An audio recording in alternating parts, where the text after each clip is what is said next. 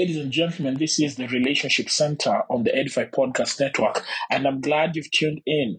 My name is Ernest, and today we're continuing our series on choosing a life partner, and we have talked about what it means to prepare for marriage, and we've looked at our lives as individuals. We've looked at what we ought to do in our lives as individuals in order to prepare for marriage.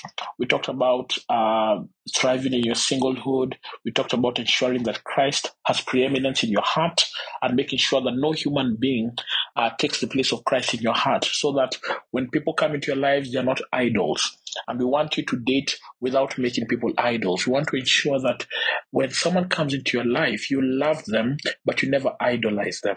You never place them at the place of Christ. You never have them more important than Christ, because that's a recipe for unnecessary heartbreak. Do you hear that? Unnecessary heartbreak. There are some heartbreaks that are unnecessary. They can be avoided. And the way they can be avoided is by ensuring that we do not have idolatrous positions in our hearts, or we don't have people take idolatrous positions in our hearts. And we say that's important because it boils down to identity. And then we talked about pursuing our purpose passionately. And we said that the life of Adam was not characterized by just sitting and waiting for Eve. Adam had a passionate pursuit of his purpose. When you walked up to Adam in the Garden of Eden and you asked him what he was up to, he would tell you, I'm all about tilling the land, taking care of Eden. He had a domain of purpose. And we're asking you, what is your domain of purpose? What has God called you to do? It's important that you pursue this permanently, passionately rather, not permanently. Well, even permanently, but rather you pursue it passionately as you think about a life partner. And we talked about your spiritual gifts, your heart, your passion, your abilities, natural acquired abilities, your personality, your experiences. And we talked about living a life of accountability. We see that Adam is not just in the Garden of Eden by himself. Adam is in truth living a life of accountability. The things he does, the things he says, the things he's subjected to are because he's under the authority of God's word. God's word gave him direction. He was free to roam everywhere in the Garden of Eden and eat of every tree. But of the tree of the knowledge of good and evil, he was not to eat of it. For the day that he ate of it, he would surely die. And then we looked at being the one, and we said we need to do some homework before we consider anything else. We need to investigate our personal baggage. And I'm not sure if I share this with you, but my dealing with my personal baggage had to do with addressing an addiction to masturbation, an addiction to pornography. And we said, don't assume that these things will just disappear. You must deal with them. You must uproot them before you get married. And then we said, enhance your personal development. Make sure you're improving yourself. Make sure you're making yourself very attractive.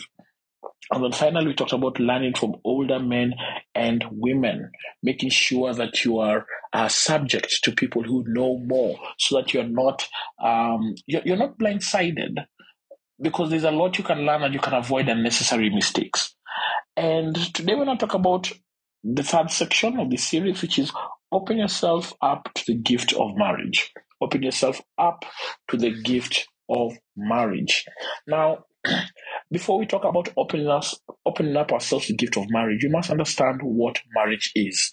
The first marriage is clearly described in the book of Genesis, chapter 2, and I'm going to read some verses there so that you can just see what God's original template of marriage was, and you can understand what you're getting into.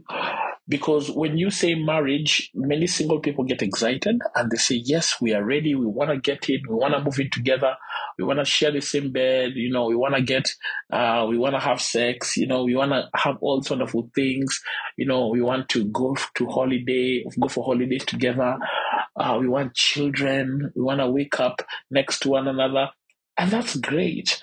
But we often think about marriage in flowery terms, especially informed by pop culture and informed by entertainment. And there are truths that entertainment and pop culture tell us about marriage, but often they don't give us the gravitas of what God has called marriage. And the best way to look at the gravitas is to look at what the Bible says in Genesis chapter 2. The Bible says that so let me just go a bit. I wanted to read from verse 24, but let me go to verse 21 so that the context of this is understood. The Bible says, so the Lord caused the man to fall into a deep sleep, and while he was sleeping, he took one of the man's ribs and closed up the place with flesh. Then the Lord made a woman from the rib he had taken out of the man, and he brought her to the man. The man said, verse 23, this is now bone of my bones and flesh of my flesh. She shall be called woman, for she was taken out of man. For this reason, a man will leave his father and mother and be united to his wife, and they will become one flesh. Finally, verse 25, the man and his wife were both naked, and they felt no shame. All right? So I want you to look at this. It's interesting that the Bible begins by saying, when the man was in a deep sleep, the Lord did something. And this is how you open yourself up to the gift of marriage. You start by waiting on God patiently. Perhaps you're saying, Ernest, I have Christ as Lord of my life. He's preeminent. I'm pursuing my purpose passionately. I am living a life of accountability. I am investigating my personal baggage. I've investigated. I'm working on it. I've worked on most of it. I feel like I'm really ready and healthy. I have enhanced my personal development, and I'm still enhancing my personal development. I've learned from older men and women. I've subjected myself to the authority. Ernest, I am ready. Come on, let's do this. So it's good that you do all that, but you must understand that prior to Eve coming to Adam's life, Adam slept. And the Bible says the sleep came from the Lord. He fell into a deep sleep, almost as if he was comatose. And we see that during this deep sleep, the Lord conducts a surgery. He takes one of the man's ribs and closes up the place with flesh. So Adam had a cut on his side, and this could also be the world's first surgery, had the rib removed, totally dislocated, pulled out, and the Lord healed it, and then healed the place with flesh, closed up the place with flesh. And Adam is in a place of waiting. Do you see that Adam goes into the deep sleep, and the deep sleep is significant? It represents rest. It represents perfect waiting. It represents waiting patiently. It represents a lack of anxiety in trusting God for your life partner. Now, many of us don't rest, don't have a deep sleep. Many of us are anxious. Many of us are frustrated. We think about marriage and go like, oh my goodness, shall I make it? Shall I find someone? Let me encourage you that if God could find Adam a mate in a world where there were no human beings, surely he can get you a mate in a world with 7 billion human beings. Isn't that true? Adam had no person, no chances, no selection process. He only had himself, yet God got him a mate. Surely God can therefore get you a mate in a world where there are billions of human beings. Don't give up. Don't give up. God has his people for you. All you need to do is rest. Throughout the Bible, whenever the Lord is working, his people are always commanded to rest, to be still. I remember in Exodus chapter 14, verse 14, when the children of Israel were leaving Egypt, and the children of Israel were told by the Lord in Exodus chapter 14, verse 14, the Lord will fight for you. You need only to be still. Why were they panicking? That's because Pharaoh had changed his mind. Pharaoh was coming hot on their heels. And Pharaoh had his entire army, and these guys knew they were dead. They were trapped between the sea and Pharaoh. And you can imagine the anxiety. And I don't know what anxieties come to you when you think about preparation for marriage. Maybe you're thinking, well, I'm trapped between parents who had a divorce and a boyfriend who wants to marry me and who I don't think is really committed to me. I'm trapped between an ex whom I got pregnant, you may be saying, as a guy, and the possibility of not having anyone who would want to marry a man like me. The options perhaps look bleak for you. as they did look for Adam. But look at what Adam did. First, Adam ensured that he had thrived in his singlehood. He had worked on himself. He became the one before he looked for the one. But now Adam is in a deep sleep. Friends, I want you to patiently wait, patiently rest. Anxiety does nothing. Panic does nothing. In fact, it was Corrie ten Boom who said that um, worry does not drain tomorrow of its sorrow. It only empties today of its strength. Just think about that. That worry does not drain tomorrow of its sorrow. It only empties today of its strength.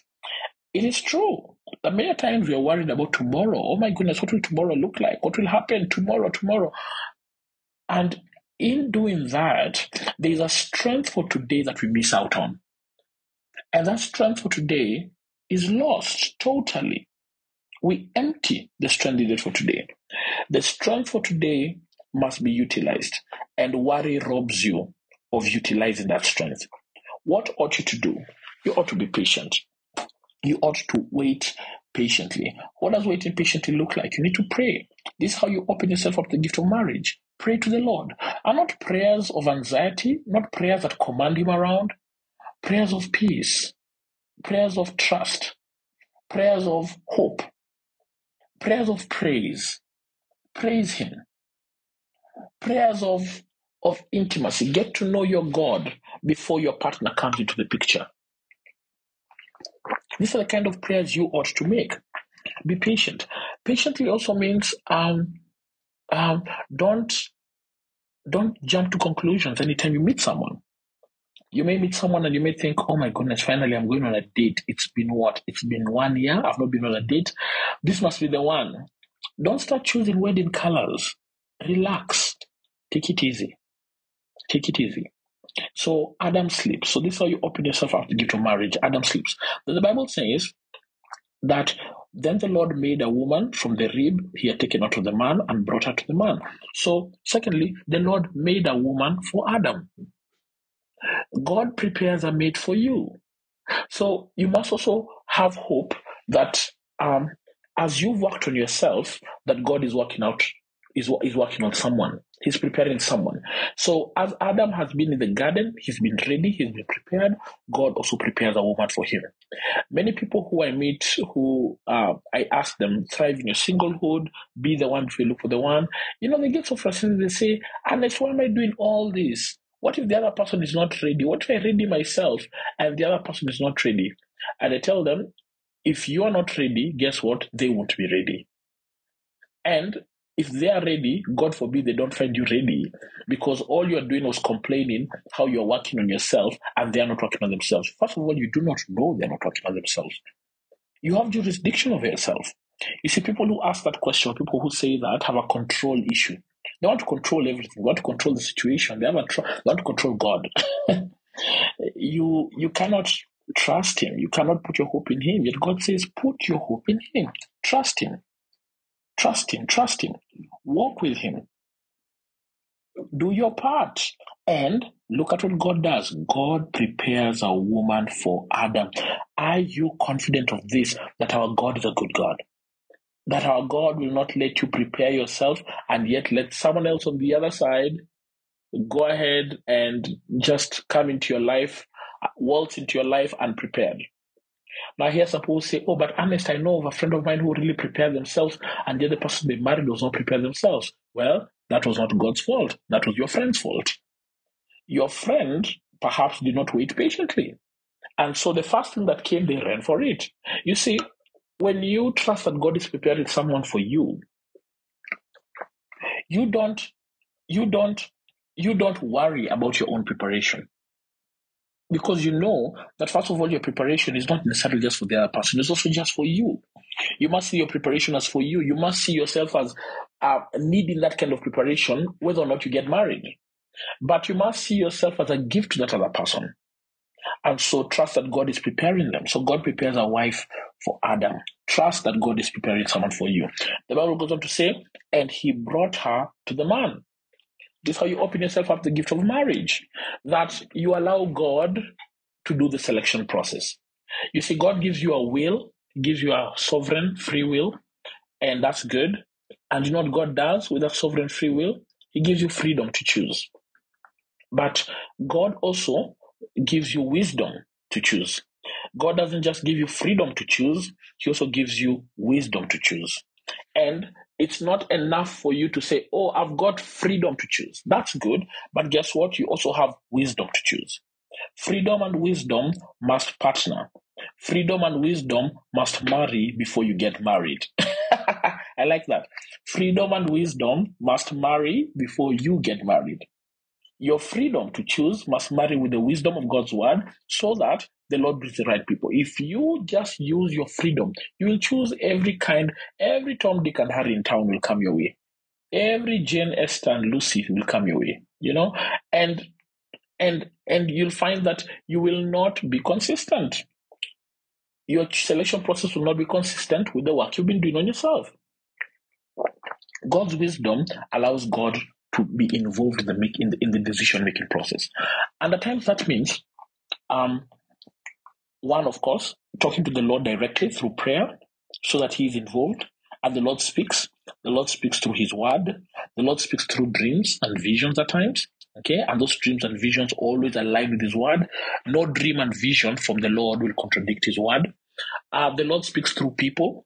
And so you must be subject to the older men and the older women I told you about. God will speak through them, filter the people through them, understand them.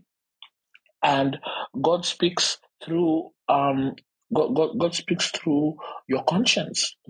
He addresses things to your conscience. He speaks to you. He convicts you of things, and He shows you the path you should go. You must involve God, so God brings the right person to you. And I'll tell you this: many people who get married normally say, married people speak the truth. I'll tell you this. I feel at times when we're single, we don't speak the truth. And I'll explain. Single people see a marriage partner, a potential marriage partner, with so many flaws, so many issues, so many red flags. And because the anticipation to marry overrides the clarification of this person's weaknesses, they just go ahead and say, it's not a big deal. Married people are honest. Married people say, you know what? I did see those red flags. I saw him whenever we would go out. I'd constantly see him take several glasses of wine, and I kept wondering, surely, will it always be like this? And I saw him take one too many. I always saw her. Whenever I'd correct her, whenever I'd tell her she's done something wrong, I would see her face scowl. I would see her get incorrigible. I would see her get angry. I would see her get upset. And she would be in a foul mood for the next 20 minutes, and there would be tension, would not be able to talk about anything. But I kept thinking, but she's so cute when she's angry. Now, when you get married, you realize you don't want to get married to a woman like that. A woman who is meant to create a wonderful environment in the home, but yet she's sulking and angry the whole time. And married people speak the truth. Married people say, we did see these red flags. I'm saying to you, single people, speak the truth. Admit the truth. When you see these red flags, admit them. When God brings you the right person, you will know it's the right person. Now, God does not bring you a perfect person. God forbid. Well, for Adam and Eve, they were perfect for one another. Why? Because they were not sinful. Adam and Eve were not conceived in sin. But you and I are conceived in sin. So the last perfect mate was Eve, and the last perfect mate was Adam. But you and I are conceived in sin, so you will find someone who's got weaknesses here and there. But you must find someone who's progressing. Not someone who's perfect, but someone who's progressing.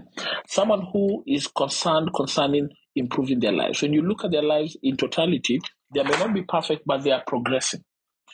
And so God will never give you a perfect person. God will always give you some sort of raw material. And God does that so that marriage can serve the purpose of sanctifying you. The Bible then goes on to say, the Lord God made a woman, He brought her to the man, verse 23. Adam said, this is now bone of my bones, flesh of my flesh. She shall be called woman, for she was taken out of man. So let's dissect that. He says, no, this is now bone of my bone. Adam has reached the finality of his search. He says, this is now bone of my bone. I think it's the Hallmark Christian Bible that says, finally, this is bone of my bone. The NLT says, at last. What does that mean? Now. Finally, at last, Adam has reached the end of the selection process. And we know there's a selection process because if you read verse 20, it says, when Adam named the animals, there was no suitable helper found for him.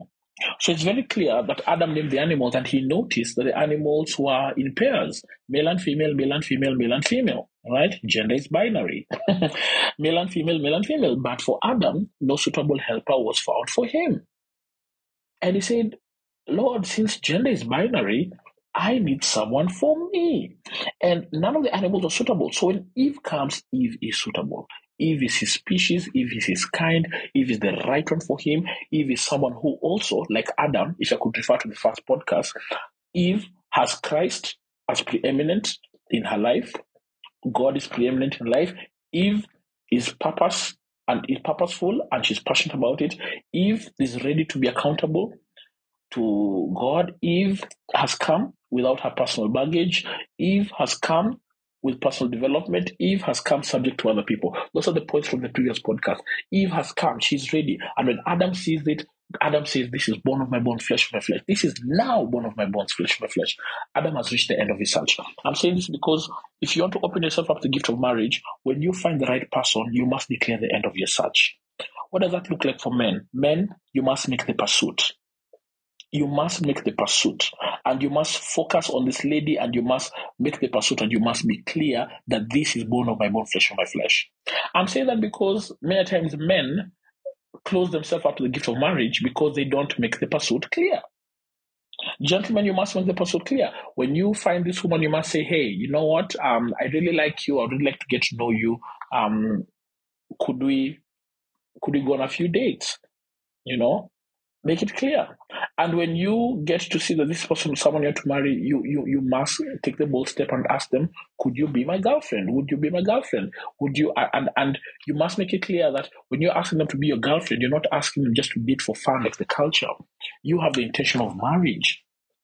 Many men are in the church, at least from my interactions with people, at least in the Kenyan church. I don't know if this is true in other countries, but you find that many men in the Kenyan church hang around a woman, you spend time with her, you drag her on, you take her on these dates, but you're not saying anything, you're not committing. And then God forbid she finds out that you also took her friend for a date. Now she's heartbroken and she feels like she has no reason to cry because, you want an item. Gentlemen, be like Adam. Be like Adam. Declare this is now bone of my bones, flesh of my flesh. You must reach your now moment, your finally moment. You must reach your aha moment. You must reach your this is it moment. Adam is very clear when he sees Eve. He does not waste time. He does not look around. He makes his move. He makes it clear. Eve hears these words and Eve knows that she belongs to Adam. Gentlemen, you must do that. Now, what about the women? Women, you must avail yourself to the pursuit for the pursuit. You must say, you know what? God, this man has come. He's the right one for me. I will accept him. Don't play the games of the culture. Oh, let me think about it. Give me 6 months to think about it. Don't be unkind. If you know that this is the person you ought to marry, say yes to him. Don't waste time. Don't say, we'll see. And perhaps you say that because you want to still go for a few other dates with other guys who you have no intention of marrying. You must see that Adam and Eve open themselves up to the gift of marriage. When Adam says, finally, now Adam makes his move, Eve accepts the pursuit. So women, you must accept the pursuit. You must give in to him. Don't go on the date with your friends. What are you doing when you go on the date with your friends?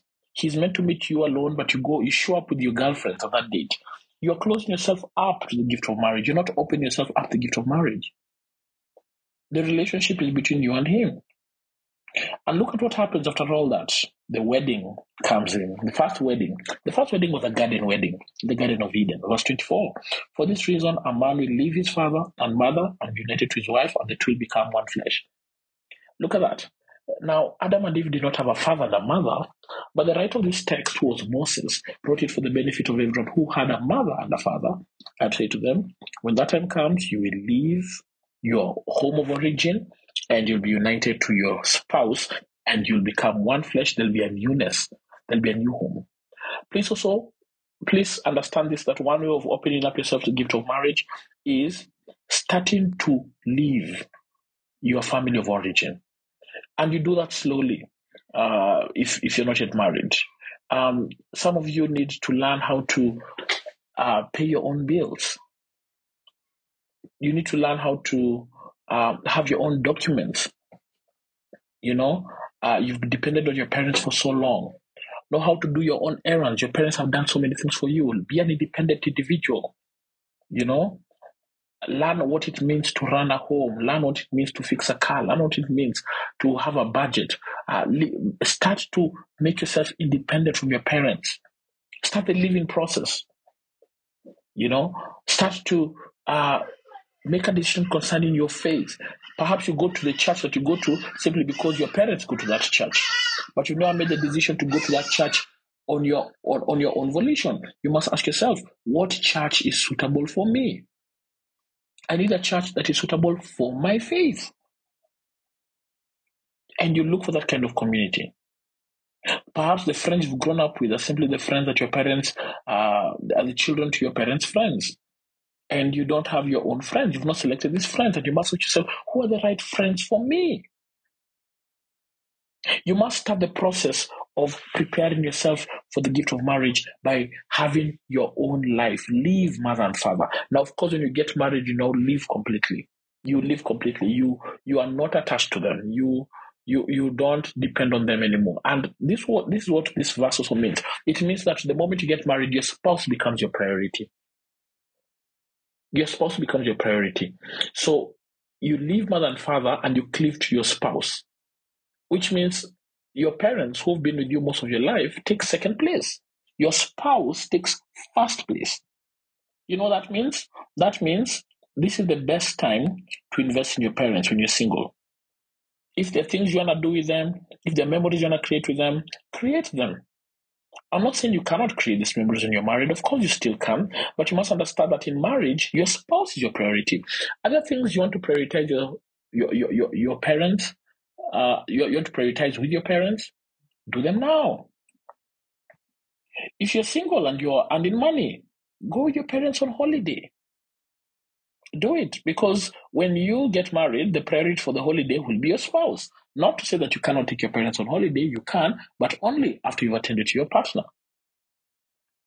And so it helps you live and cleave, so that by the time you're getting married, there's no regret. I should have done this with my parents. I should have done this with my parents. You've already done it. In fact, you feel ready. You feel like, yes, I've cleft because I've really done everything I could have with my parents. Priority. And then finally, the man and his wife are both naked and they felt no shame. I want you to see that Adam's and Eve's nudity is brought into highlight after they've been joined in holy matrimony. Sexuality is opened up or revealed in the context of marriage. What am I saying? Verse 25 comes after verse 24. Sexuality comes after holy matrimony. This is the best way to just say this. Guys, if you don't live a life of sexual integrity, you close yourself up to the gift of marriage. Look at Adam and Eve. Adam and Eve open themselves up to their sexuality only after they've become joined in holy matrimony. They become one flesh. Sex is for marriage. Sex is not for dating. Sex is not for courting. Sex is not for cohabiting. Cohabiting is not even part of God's will. Sex is for marriage. All sexual activity, kissing, touching, fondling, anything that gets you aroused sexually should be reserved for the marriage bed. If you start kissing and touching, if you start getting yourself involved sexually before you get married, you are closing yourself up to the gift of marriage. Because what you're doing, you're opening up yourself to lust. And this is what lust does. Lust kills a man's vision. And many men who get involved in lustful activities as a woman, the desire to marry that woman dissipates. This is the reality. Women who get sexually involved with men outside of marriage, the respect they have for that man dissipates. So what are you doing when you introduce lack of desire and you introduce disrespect to a marriage? by the man and the woman respectively, you kill the chances of that relationship ending up in holy matrimony. And even if it does end up in holy matrimony, it ends up into holy matrimony with crutches, with weaknesses. The way you open yourself up to the gift of marriage is that you ensure that you pursue a life of sexual integrity, personally and corporately as a dating couple. Ladies, don't allow your lips to touch his until he's yours. Gentlemen, don't allow your body to be used for sexual pleasure until it is hers. Give yourselves as a gift to one another in holy matrimony. And I'll tell you this, couples who walk in sexual purity often have a very clear vision concerning their marriage. I have noticed that your consecration increases your concentration. Purity enhances vision. Your consecration increases your concentration. But impurity destroys clarity of marriage, clarity of vision. Are you opening yourself up to the gift of marriage? Ladies and gentlemen, I hope you enjoyed this podcast. My name is Ernest Wamboy, and this is the Relationship Center podcast on the Edify Podcast Network. For more great podcasts that will edify you and build up your faith, please go to www.edify.app. That is edifi.app, or you could go to the Google or the Apple Play Store. See you next time.